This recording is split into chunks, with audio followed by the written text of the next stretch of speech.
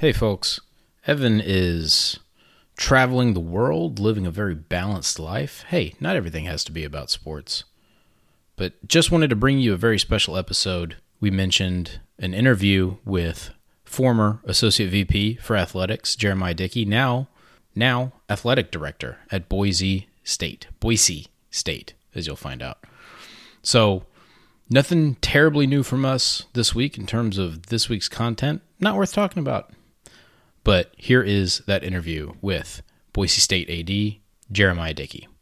Second, we have a very special guest today, Athletic Director for Boise State, Jeramiah Dickey, former Associate Vice President for Athletics at Baylor University. Jeramiah, welcome to the least important thing you will do today. Well, no, not at all. It's good to connect with former Bears, and I appreciate the opportunity. I appreciate you guys' patience in giving me some time. I know you tried to reach out before, and it's been a whirlwind, but I'm glad that we have the time to do it today. Well, just to let you know, the kind of ship we like to run over here is I forgot we had a Between Two Bears Gmail address, so that's why I didn't get back to whoever I needed to get back to within a quick amount of time. Let's just jump into it. You got a busy schedule. I'm going to hop into some of the questions that a lot of people might have for people in athletics operations. So if you don't mind, I'm just going to fire from the hip here. It is difficult sometimes because it is a little nebulous, because there isn't a lot of visibility for fans. But I'm just going to put it out there. What did you do at Baylor on a day-to-day basis? Well, it's a good question because I think it's a story that we probably haven't told enough of in terms of what a department and its leaders are doing. There are a lot of moving parts to running an athletic department. When you look at, for instance, Boise State, having 18 sport programs, 350 plus student athletes, 200 plus staff members, it's challenging. And so, at Baylor, one of my biggest, jobs or my main role was to be everything the AD couldn't be on a daily basis to our team, and provide leadership and service to, our staff and student athletes and supporters in many cases. And so I was fortunate to lead, much of our business office, HR space, external operations, equipment. There's a lot that goes into serving our student athletes and our supporters. And I was fortunate to work with some unbelievable people that made my job extremely easy compared to most. Jovan Overshone, Cody Hall, just outstanding leaders in our industry. And they probably, you never probably hear their names enough, but for what they do to serve, the Bears, and in my case, how I was able to be a part of that team, and it was a very beneficial time in my career, in my path, and my life in general, and it made it very difficult to leave. There was a lot of emotion and tears in some cases, because we were a team, and I love those guys, and I think about my Bear family a lot, and I still have a 4-year-old that cheers every Saturday for the Bears, still wears his Baylor stuff out in the community, which is awkward, since I now represent the Broncos. But it's a time in my life that I won't forget, and it's made me who I am today. So what I'm hearing is the real power behind the throne that was Baylor Athletics, Jeramiah Dickey. That's what I'm hearing. Hey, I don't know if Mac's going to listen to this, but Mac, I'm biased. I think he's the best AD in the country, and I've learned so much from him, and still try to talk to him at least once a week. He's family now, and it was, going through that process. It was interesting, guys, because it was like we broke up. Like we didn't talk. We didn't really say goodbye to each other. There was a 6-month period where we didn't have a lot of communication because we had been together for so long, and it was emotional. I love him Sure. to death, and I think the world of Mac Rhodes, and so Baylor's very lucky to have him. I love it when the transitions are made for me, because then I don't have to do a graceful job of getting us there. You mentioned kind of the the mentor aspect, the training aspect. So with the success that the Baylor athletic department did have in those 4 or 5 years you were with Baylor, what lessons or philosophies, methodologies, whatever may come to mind, what did you bring from Waco to Idaho? Man, there's a lot. One, when I first got there, that maybe was the most difficult year of my career. Not just transitioning my family to a new place, but the amount of transition we had as a department, coming out of some very uncomfortable times for Baylor, and to be a part of that. I learned very quickly it's never as bad as it seems, it's never as good as it seems. And as leaders, sometimes we have to stay in that middle ground, and not necessarily ride that pendulum of success, maybe like fans do. There were some really cool things that we were doing off the field, and how we were participating and controlling much of the process. And bringing in someone like Coach Rule, and the changes we went through from a staff standpoint. That's a lot of what I've gone through here. In my first 6 months, I think I hired 3 head coaches. Since I've been here, I've hired 5. We had 150 staff when I got here. We're now at 200, and 145 of those are new. And not that I came in and just ripped the Band-Aid off and started to terminate. It was the exact opposite of that. You define your expectations. You lead into people, and let them know what their ownership is, and ultimately hold accountable to our processes. And that's not always for everyone. And it's been really interesting coming out of COVID and me arriving during COVID. That was one of my biggest challenges, and probably one of my biggest fears. Could I do it and lead appropriately, and through a very uncomfortable time in college athletics? Well, I looked back on that first year at Baylor, and I remember Mac and I having a conversation early on, and it's like, you go left and I go right, and let's figure out what we need to change and improve on, and let's meet in the middle. And that led to hiring someone like Kenny Boyd, who I don't know if Baylor hears his name enough. I think he's elite, and he was someone that through prayer, and it's like, I don't know what to do in terms of health and wellness, and the direction we were going, and to be able to find a guy like that, and how it impacted that department and how he leads. He's a servant leader, and I love Kenny to death, and so I think about those moments, and then ultimately how it impacted me here, and truly leading with the servant's heart, and enduring an uncomfortable time in our history, and society in general.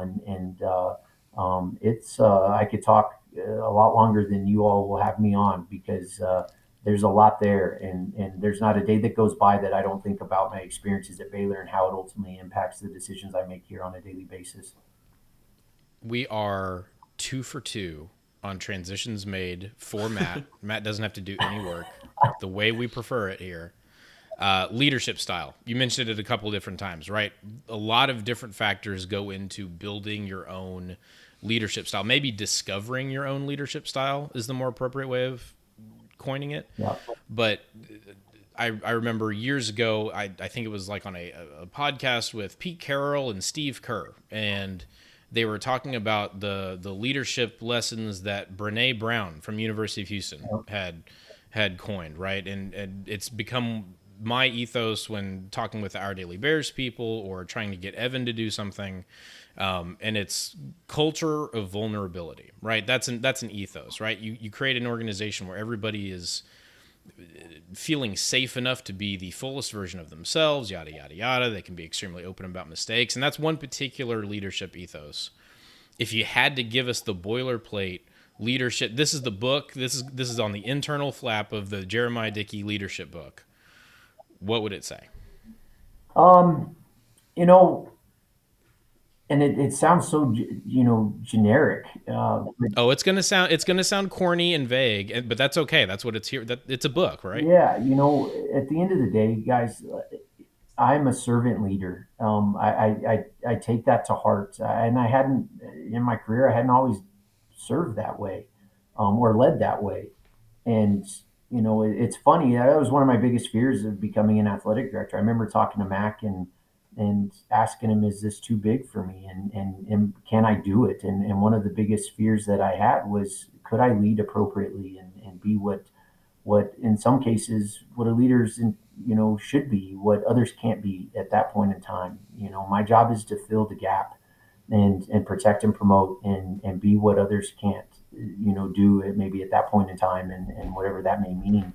And I always come back to the servant aspect. Maybe it's because my faith's important to me, and that's something that is foundational. But it's when I can't do it that way, and it becomes about me, and not us.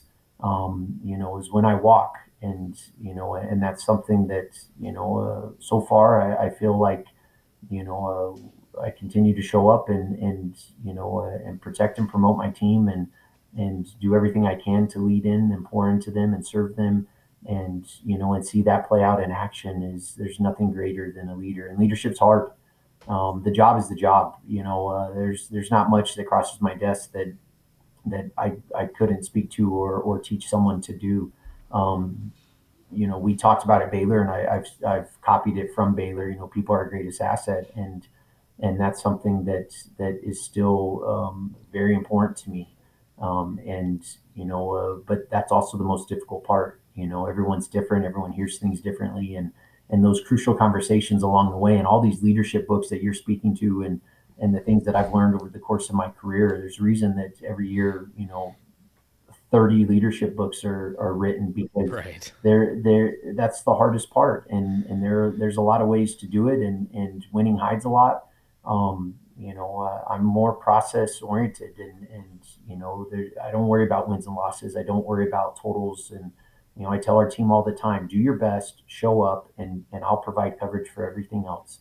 And what's happened is the process has become that much more important than everything else. And then you go through a weekend like we just had, where we sell out a volleyball game, a soccer game, a football game. It had our largest crowd ever, our largest concessions ever. I mean, it was insane, and it was never part of the conversation going into the game. It was, do your job, and all I ask is 1% better every day, and ultimately it led to something epic, and I believe in that process. It's a good win on Saturday, Thank by the way. you. By the way. Um, Coaching. That's I heard a lot about, leadership and coaching, just putting people in the best position possible for them to succeed. Right? I think there's a lot of corollaries between leadership outside of sports and coaching inside of sports.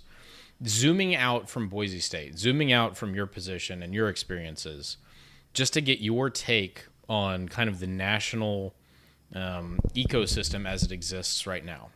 I don't know. I have no concept for how much college football media you consume, but the main way that I consume those conversations and sometimes the news is podcasts, right? Coincidentally. So recently, the college football world has experienced this earlier and earlier onset of this coaching carousel season, right? Coaches are being let go earlier, coaches are being hired earlier, and it's kind of the conversation now, is this a trend that is going to stick? What impacts will it have on the sport? And your general, just we call it vibes here in the conversations between Evan and I. What's the general vibe on your end, your perception of this trend of the carousel starting early and earlier? Yeah, it's interesting because it's not just coaches anymore. No, It's it's not. ADs, deputy ADs. You're seeing, and the timing of it. We used to be, from a traditional standpoint, you would see a lot of change in the spring, and there was some level of rhythm to it, and now it, September, and teams are moving a different direction. Universities are moving a different direction, and so I hope that there's a better way and path forward. And I have a lot of faith in our industry, and but I think it ties into just the uncomfortableness that we're having overall, of who are we and what are we, and what do we represent? Are we operating a business? Are we within this higher education umbrella or under this higher education umbrella? Is it both? Everything's being monetized differently. The pressure is um, it at least feels, and maybe it's because I'm a new AD, is so much different than what it was. And so, but I also try to view things with, this glass half full mentality. I think there's a lot of opportunity in what we are right now and where we're headed. I'm big on defining our own expectations, and if you don't, they'll be defined for you. And it gives me as a new leader in this industry and a new AD, an opportunity to lead my team, through some uncharted waters, and it's allowed the blinders to come off and us to think differently than maybe we've thought in the past. Whatever was traditional or not, it has changed astronomically since I started in this industry into what we are now, and I would expect more change to come. And I see that, in a way, as a positive for us as leaders, to maybe define a better future. And for me to be able to have a seat at that table and to be able to speak into it, is I'm really grateful for it. And not to say I have all the answers. I'm reading and listening to what you're listening to and reading, and I'm talking to mentors, and but in a way, Just saying though, if you wanted to, you are in a position to say, I do have all the answers, and just throw out any answer you wanted. I'm just letting you know you do have that ability no, in your current seat. I do not have all the answers, but I do know that what we're faced with and what I'm faced with on a daily basis, whether it's conference realignment, name, image, and likeness, transfer portal, how we navigated in and out of COVID, over the last 2.5 years, however long it's been. It's created a lot of opportunities for us, and that's how I choose to view it. And my hope is it gives us here at Boise State a competitive advantage, because I haven't been in the chair all that long to where, it's changing who I am as a leader. It's allowing me to adapt with an industry that's changing every day, and I'm grateful for that. That is awesome. My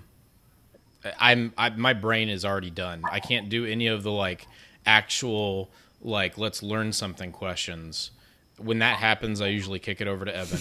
So I'm gonna do that. Evan has some questions that I think mainly focus on the Waco side of things. Cool. So Evan, I'm just gonna let you do that. All I right. can't do that. Perfect. I think Matt explained it well. I'm. It sounds like you had a very good experience your years in Waco. So I kind of just want to pick your brain a little bit about the ins and outs of the city and campus and see how you feel. So I'll start low and kind of finish at a bigger scale. So, did you attend Common Grounds often, and what was your favorite drink, or did you have a really bad drink there and never went back in favor of something else? So I would go to Common Grounds quite a bit. I love coffee, and I drink I would get a large coffee, black, and sometimes I would, they had the different flavors or whatever, but Mm-hmm. I'm a black coffee drinker, and I'm pretty consistent, and still, doing that now. That was maybe one of the first decisions I made when I got here. We were still in COVID, and I had to, I show up to work my first day, and there's no coffee. Well, no one was at the office, so they stopped ordering coffee. And I'm like, Mm-hmm. I can't operate this way. I'm gonna. I don't know if I can survive without coffee. And so Mm-hmm. that was one of the first decisions I made after hiring a football coach. Was we need to order coffee again. Two equally important decisions, That's right. to keep the department running. Okay, that makes sense.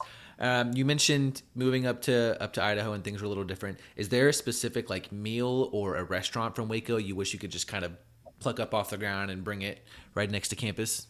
I think in general, Mexican food. I love Mexican food. Being born and raised El Paso, and the Mm-hmm. time I spent in Texas and Tex-Mex, New Mexican food in general. There are some solid places here, but one of the things that they don't have here is queso, and that was like a staple of my maybe my childhood and my Mm-hmm. kids childhood. So that was one of the first questions, like, Dad, where can we go get queso? So I actually have become you know uh, uh, the solution, and have taken some recipes from my mom and family, and every couple weeks we'll make a huge batch of queso that we'll have as a family. Gotcha. Very cool. Yeah, no, I could see how getting that far away from that specific region of the world could impact your diet. Torchies. I mean, Torchies. It Yes. seems so like because they were. I felt like they were everywhere in Texas, but like Mac used to. Mac loved Torchies. The whole. I mean, everyone who doesn't like Torchies, and so we used to bring it in all the time. And it's even though it's a chain, it's like when I get back to Texas, I always try to hit up Torchies. Gotcha. No, that makes sense. Okay, just a couple kind of different rapid fire ones for you. Do green football fields look weird to you now? Have you kind of adjusted to that? You know, I've adjusted to the blue. Green doesn't look weird at all. But the thing that probably has been more powerful for me was the level of innovation, and that someone, and it was Gene Blamemeyer, a former AD, and he was here for many years, and considered one of the greats. That he thought differently. That he's like, the grass is fake. Like, why can't we make it another color? And when you Mm-hmm. look at our institution, and how we operate with this level of innovation and live it out in action, the blue turf is something that people would ask me, "Are you going to change it, Jeremiah?" And I'm like, absolutely not. It is what we're known for, Mm-hmm. and it has been huge for our brand. But taking it a step further, the fact that Gene and some people got in a room and said, "Well, why does it have to be green?" is a question I ask myself every day for some of the things that we're challenged with. Why does it have to be Mm-hmm. that way? Why can't we do something different? And it's a great reminder having that blue turf. It's Mm-hmm. beautiful, and it's something that separates us from others, and I'm grateful for it. Gotcha. Yeah, no, that definitely that checks out. That makes sense. Um, is there something now that you've been in sort of this world for a while, and now that you've sat in this role for almost a year? Is there something that you think the average I guess college sports fan misinterprets about what it is an athletic director does or maybe doesn't do? Um, I I don't know if anyone I don't even know if my wife fully understands what I do on a daily basis. Mm-hmm. It's it's challenging, and there's a lot, as we oversee various areas of the department, and you're constantly looking for whether it's liabilities or opportunities or both. But nothing that I think would be all that surprising, to maybe fans. One thing that I would say, um, you know, decisions are not always as easy as they may seem, and there are a lot of moving pieces to it, whether it's the human and empathy side of what our industry has become, and the idea of moving away from a coach or a staff member, and how it impacts not just them and families.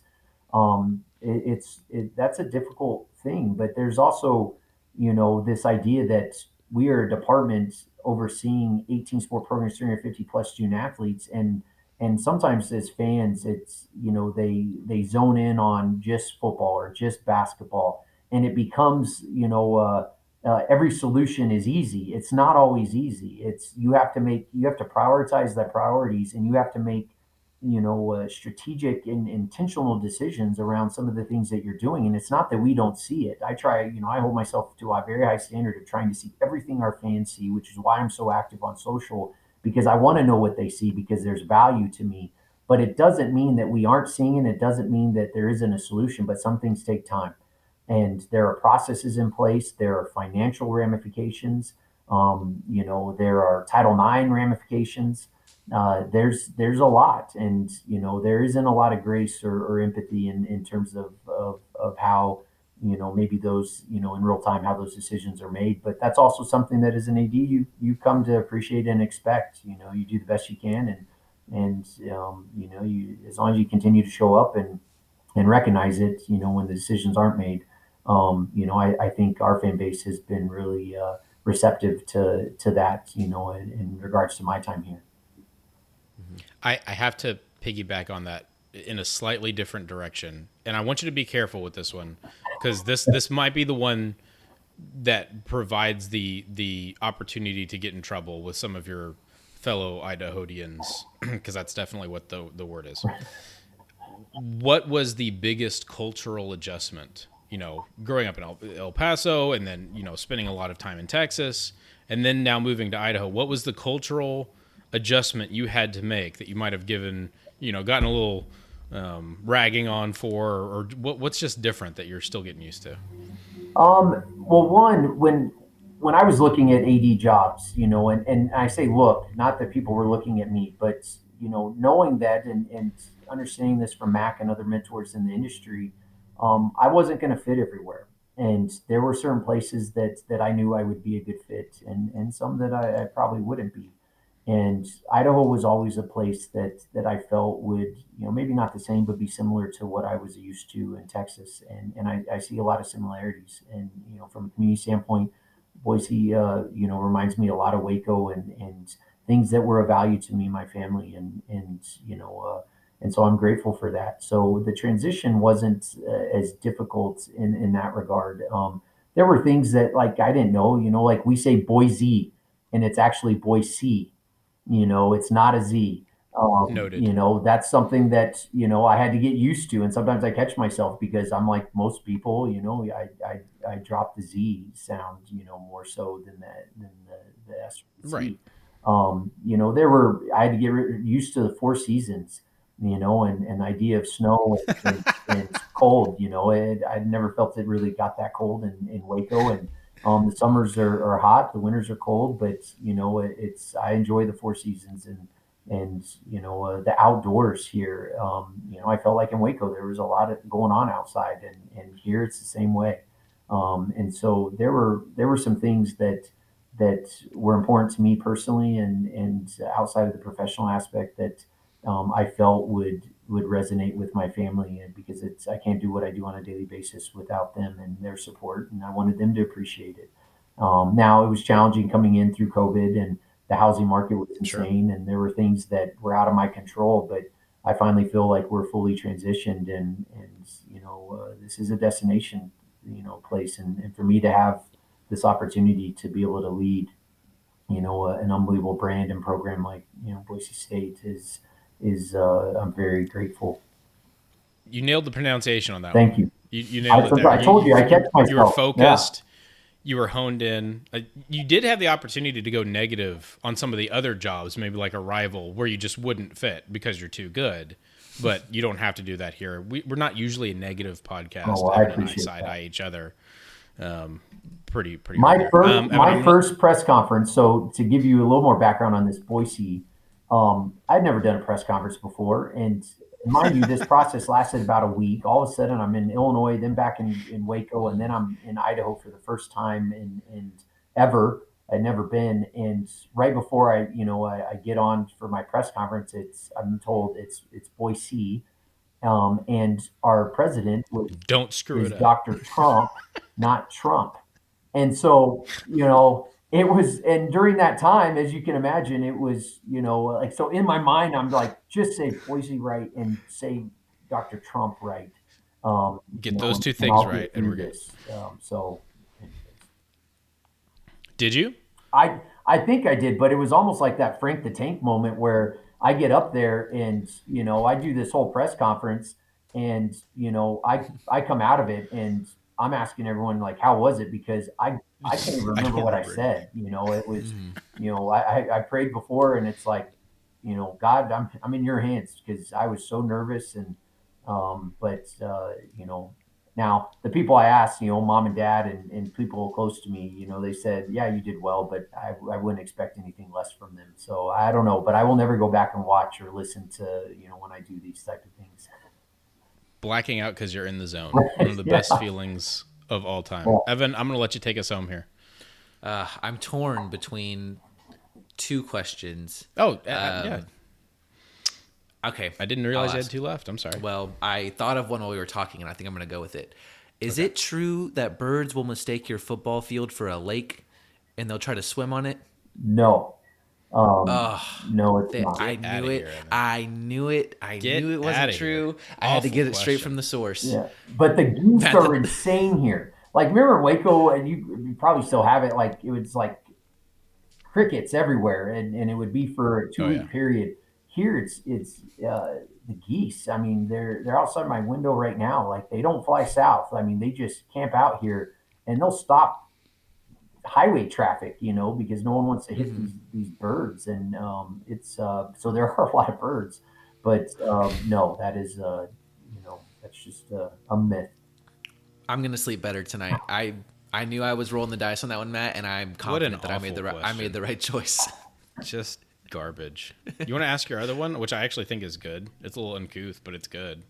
Okay. You don't have to answer this. You really don't. I'm not going to make you answer it. But do you think that there's a best bathroom on Baylor's campus? And if so, are you willing to share which one you think it is? The best bathroom? Yes. Oh,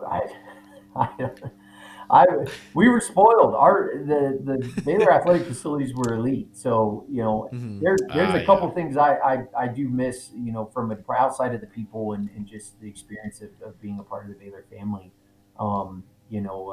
The locker room space for staff and the how campus served. I will. It's something that I hope we can model at other places and especially here. They did a really good job, and Jill Van Zee and others, the onboarding processes and our facilities in general. And I remember when Matt called me to come from Houston, and I grew up in Texas. I went to Texas, and we weren't going to bring it up. We didn't need to let anybody else know about that. I don't talk about it a whole bunch because I'm a competitor, and so I feel like I'm competing with I want us to compete with everyone. But coming to campus and Max saying, just come see it. And I hadn't been back to Baylor's campus in forever, and it blew me away. And so with what they're doing, with the basketball facility and the football ops, and I already think highly of Baylor, but whatever elite was before, they're taking it to the next level. And so I hope the Baylor family appreciates it because it's gonna be amazing.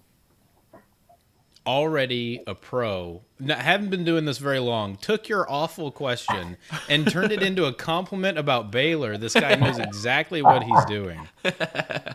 Brett Yormark, make the call. That's all I'm going to say. Thank you. Jeremiah, thank you so much for taking time out of your insanely busy day to talk with us two goobers.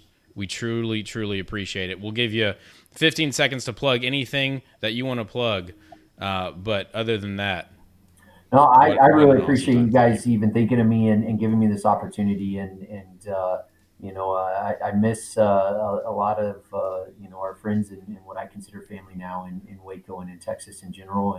And we still very much are cheering from afar, and it's something that I think makes Baylor a very special place. And so please give everyone a hug for me and go Broncos. Go Broncos. I'll say it. I'll say it. Go Broncos. Jeremiah, thank you so much, and sick 'em. Take care. Thank you, guys. No, I really appreciate you guys even thinking of me and giving me this opportunity. And I miss a lot of our friends and what I consider family now in Waco and in Texas in general. And we still very much are cheering from afar, and it's something that I think makes Baylor a very special place. And so please give everyone a hug for me and go Broncos. Go Broncos. I'll say it. I'll say it. Go Broncos. Jeremiah, thank you so much, and sick 'em. Take care. Thank you, guys.